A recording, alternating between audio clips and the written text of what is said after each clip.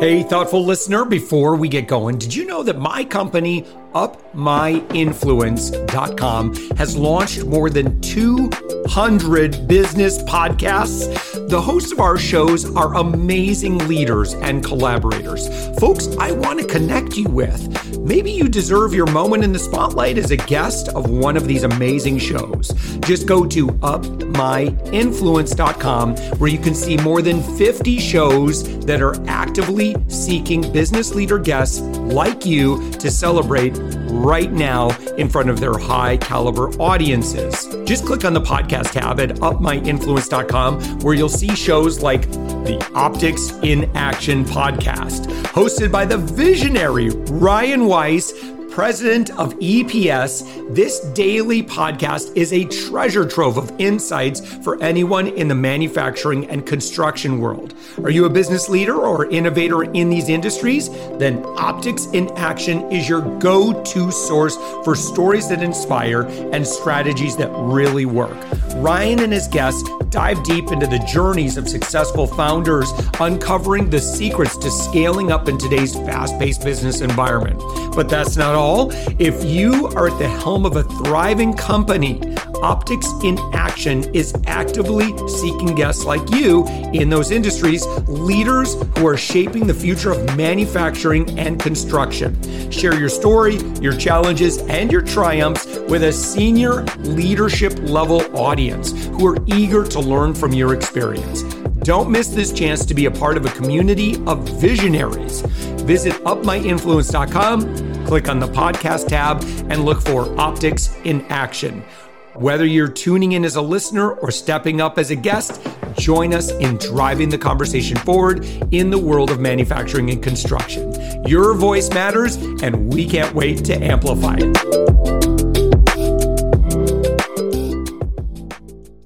With us right now, Mikael Dia. Mikael, you are the founder and CEO of a tool I have been using since, I believe, 2018, so near the beginning. It's Funalytics. Your website, by the way, is funalytics.io. You and I were talking before we recorded. I'm actually excited to chat with you because I'm using about, I think, 5% of the features that I could be using in this really amazing tool. Like I said, I'm a huge fan, but Mikael, thank you so much for joining us. Oh man, thank you so much for having me, Josh. I'm looking forward to our chat. Yeah. So I'll let you kind of give an overview of what Funalytics is. Yeah, sure. No problem. So Funalytics is, in simple terms, a way to visualize your customer journeys, your marketing funnels on a canvas, and then you can actually overlay all of your data on top to see how are people flowing through all the different touch points across these customer journeys, from the ads, the traffic sources, to the pages, to the purchases, the form submissions, and basically just visualize it, because at the end of the day, I think it's about 65% of us who are just visual learners, and we understand things visually, but we're stuck looking at kind of charts and graphs and spreadsheets when it comes to data, even though we strategize in these pictures using whiteboards and stuff like that. So the idea behind Funalytics was, can we just merge these two together so we can see our strategy and then see the numbers and the performance of that strategy right there on that same canvas? And that's what Funalytics is. Yeah. So the best thing, I think, for our friend who's listening to us to do, so you could kind of see exactly how this works, is you go to the website funalytics.io, Funnelytics. Just for kicks, let's do a primer. Why the name Funalytics? What is a funnel? Funalytics, the name Funalytics was because I was not very clever. I literally took the word funnel and analytics and I said Funalytics. That's ultimately, like, literally the idea behind it. And the idea, the funnel concept, was really just from my years of learning digital marketing, learning this idea of, okay, how do you actually convert a stranger into a customer? You can't just stack these marketing tactics, and it's not just about SEO. It's not just about your website. It's about orchestrating a journey that you take people through. And in our world, we call these journeys funnels, right? Especially if you're in the Russell Brunson, the ClickFunnels world, and you understand that is basically the reason I kind of said, okay, well, funnels, because that's what we're doing. We're funneling people from, where they're hanging out to the action that we want them to take. And then, of course, analytics, because it's about seeing the data and understanding how are these funnels performing. So literally just took the two words, mashed them together, and Yeah. it became funnelytics. And I think this is important to state too that someone might be listening to our conversation say, well, marketing funnels are just, it's going to be a drip campaign and a tripwire and all that sort of thing. That's not how we run stuff. Like we draw out in our, I don't know if you can kind of broaden that to someone who might think, well, this is only related to, kind of those marketing bros that are out there, talking about you're one funnel away. It's much more than that. Yeah, absolutely. I think you need to get outside of that world first and foremost. And we, even though we kept the word funnelytics as our name, over the years, we've actually shifted our positioning from funnels to customer journeys. Because what it is the series of touch points that you're really taking somebody through in order for them to, again, go from this stranger who's never heard of your business to an actual customer. And most people don't deliberately take the time to architect that journey. But that journey doesn't just happen online. That journey, I mean, think of, I don't know, think of any local store, right? I could have a store in a high traffic area, and what would happen is most stores would act like most e-commerce businesses or whatever. It's just, here's the store. I'm going to hope people walk in, and I'm going to hope they're going to browse around, find what they want, and then hopefully they're going to buy something, right? All of that is hopeful and wishful thinking. Well, imagine now I have somebody standing outside of the store, and they're kind of interrupting people right then and there on the street and kind of drawing their attention, guiding them into the store. That person goes into the store. There's somebody waiting right there at the store, asking them, how are you doing? What are you looking for? Or whatever it is. They're helping them find what it is that they're moving towards, and then they're driving them towards that sale. That is a journey, right? That is technically a funnel from moving people from one step to another step to another step, all the way through to that purchase. So I think most people need to stop thinking about funnels as this Yep. system that is going to make them millionaires Oh, or easy whatever. automatic passive riches, that kind of Exactly. nonsense that's sold by gurus. So for us, 100%. like our instance of it is these are very personal touch points, right? So Right. now we're mapping out, a customer journey basically. And we do that because we want to be able to visually see, are we showing up in this potential customer or partner's life in a generous way. So it allows us to visually see, here's where they are, here's all the decisions they can make. What are they fearful of right now? What are they skeptical of? What are they concerned with? What are the problems? Where are they in their relationship with us? So we get to, again, if we're thinking about, customer journey mapping, all of those considerations. But then, being able to just communicate with our team about this and be able to also, I would imagine now, which I want to talk about, which I'm not doing, is kind of these, real-time analytics along the way. So you can see where maybe you're losing touch with your people. And so again, if you're approaching this from an empathic standpoint, we want to be the best that we possibly can be for this individual. And it's, again, conversion may be part of it, but I think ultimately we want successful outcomes for these guests coming into our world, however that looks.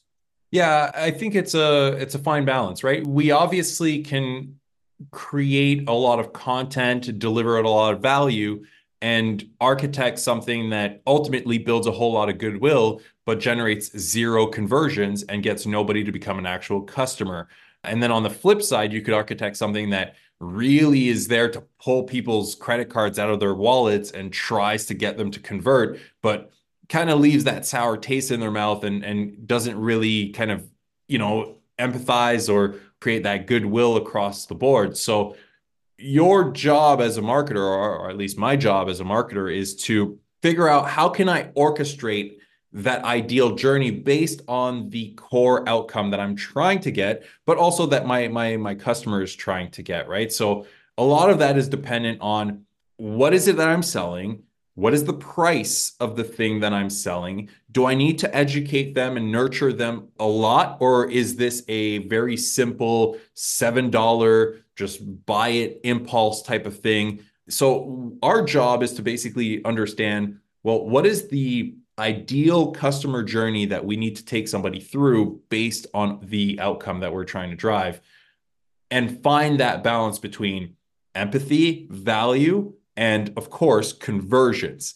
And that's where the analytics comes in, right? If you can't see where people are dropping off, if you can't see Yeah. what is resonating, what isn't, if you can't see whether people are watching the videos that you create or not watching them, or reading the blogs or clicking on the emails, if you have no visibility around that and you just have this plan, well, that's like basically going to the gym, or getting this nutrition fitness plan, and then you go to the gym and you're like not monitoring your progress. Are you actually getting stronger? Are you actually losing weight? It doesn't really make sense. So you have to plan, but then you have to measure, right? And that, I think, is the biggest challenge for most people. It's easy to architect this customer journey. It's easy to put it on a whiteboard and say, this is what I think will work. And then you stop measuring, or you have to look at charts and spreadsheets to figure it out. And Yeah. we use different parts of our brain for these things, right? We use Yeah. our right brain for the kind of strategy and the creative side. And then we got to switch over to our left brain in order to understand the numbers, and is it working? Is it not working? What do I have to dissect? How do I dive deep into this data, and blah, blah, blah. And for most of us, it's like two completely different worlds, right? So, but they're necessary in order to understand, are we actually doing what we need to do as a business to grow? Yeah.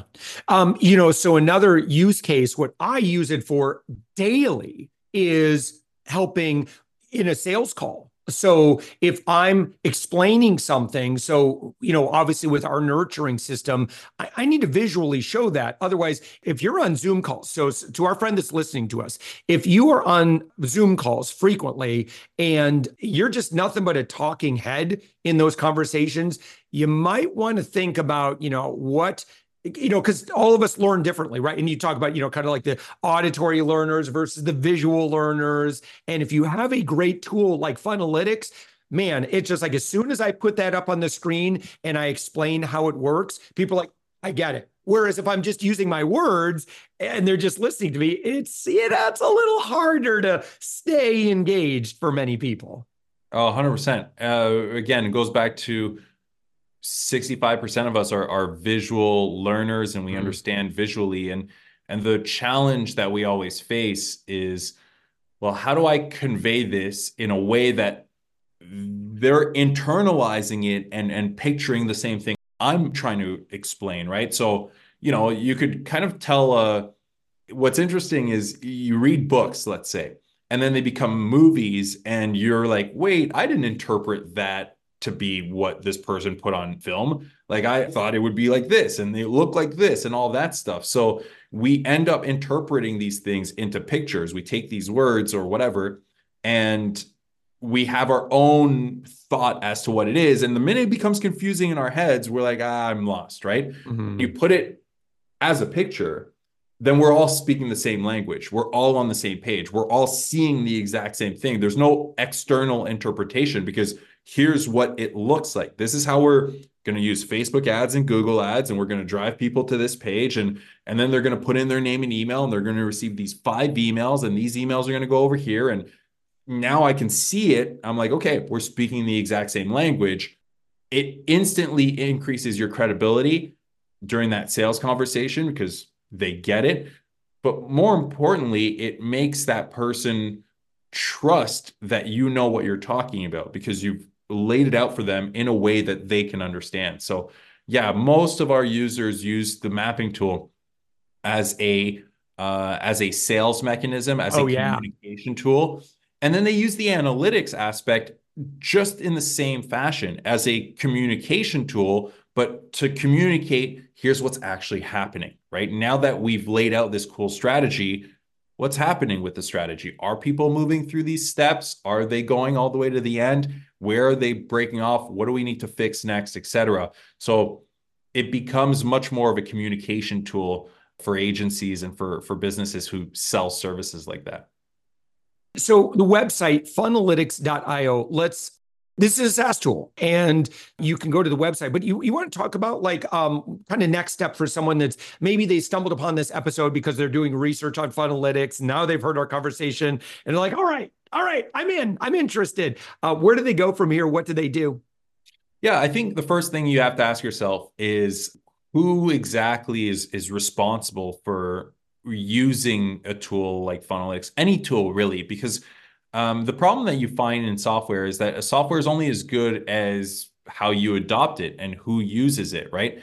Well, a lot of times you have CEOs of large companies, or you have even like the VPs of growth. For example, like we have everyone who uses Funnelytics, from this person who started a Shopify store and is trying to visualize high level their Shopify store, to like the VP of growth at Microsoft, right? But what ends up happening is you have to really understand, maybe I want the tool because I want to see the numbers, I want to see the picture, all of that stuff. But you still have to understand who exactly is going to be the operator of any tool, right? Whether it's HubSpot or Funnelytics or ClickFunnels or any tool, somebody has to actually go in there and do something with it, because it's only as good as what you do with it. So the first thing I always tell people is, who is the person who is responsible for creating or orchestrating the customer journey? In other words, the strategy that is going to help you acquire customer. And then who is that person should ultimately also be responsible for understanding whether their strategy is working or is not working. If you're a CEO, if you're a founder and you're not that person, but you've got somebody, that's who you should be sending to Funnelytics to say, hey, I really want to visualize how we're getting customers, and I want to understand it in a visual way. Send that person over to us, because that's who we really truly work with. A lot of times CEOs think that, oh, I just like this tool, let me sign up for it. And then guess what? They don't end up using it because they're just too busy doing all sorts of other stuff across their business. So sign up to our mapping tool, start there, map some strategies out, and then you can start to overlay the analytics. That's how Funnelytics works. I love it. Well, like I said, I've been a user since, I believe, 2018. I'll have to review that somewhere in there. Mikael Dia, again, you're the founder and CEO. The website, funnelytics.io. When you go to the website, there's a green button right on the front, right there, right up at the top. Start your free trial. Certainly go through and take a look at the demo here so you can see all the ways that you could use it, all the ways that I am excited to start. Because like I said, we've only been using about 20% of what's available to us. So grateful that we've connected, Mikael, and I'm hoping from our conversation here, we can do some further adaptation into our organization. Mikael, thank you so much for this conversation. My pleasure. Thank you for having me.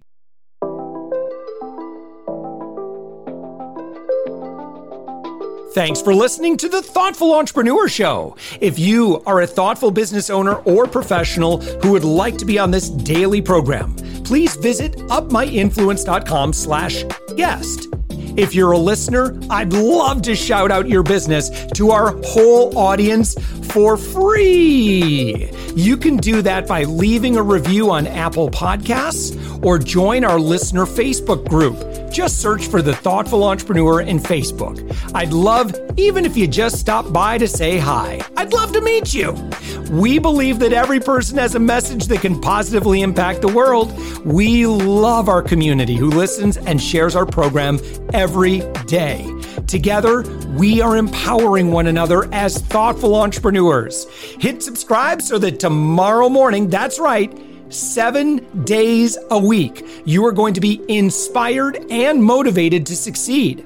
I promise to bring positivity and inspiration to you for around 15 minutes each day. Thanks for listening, and thank you for being a part of the Thoughtful Entrepreneur Movement.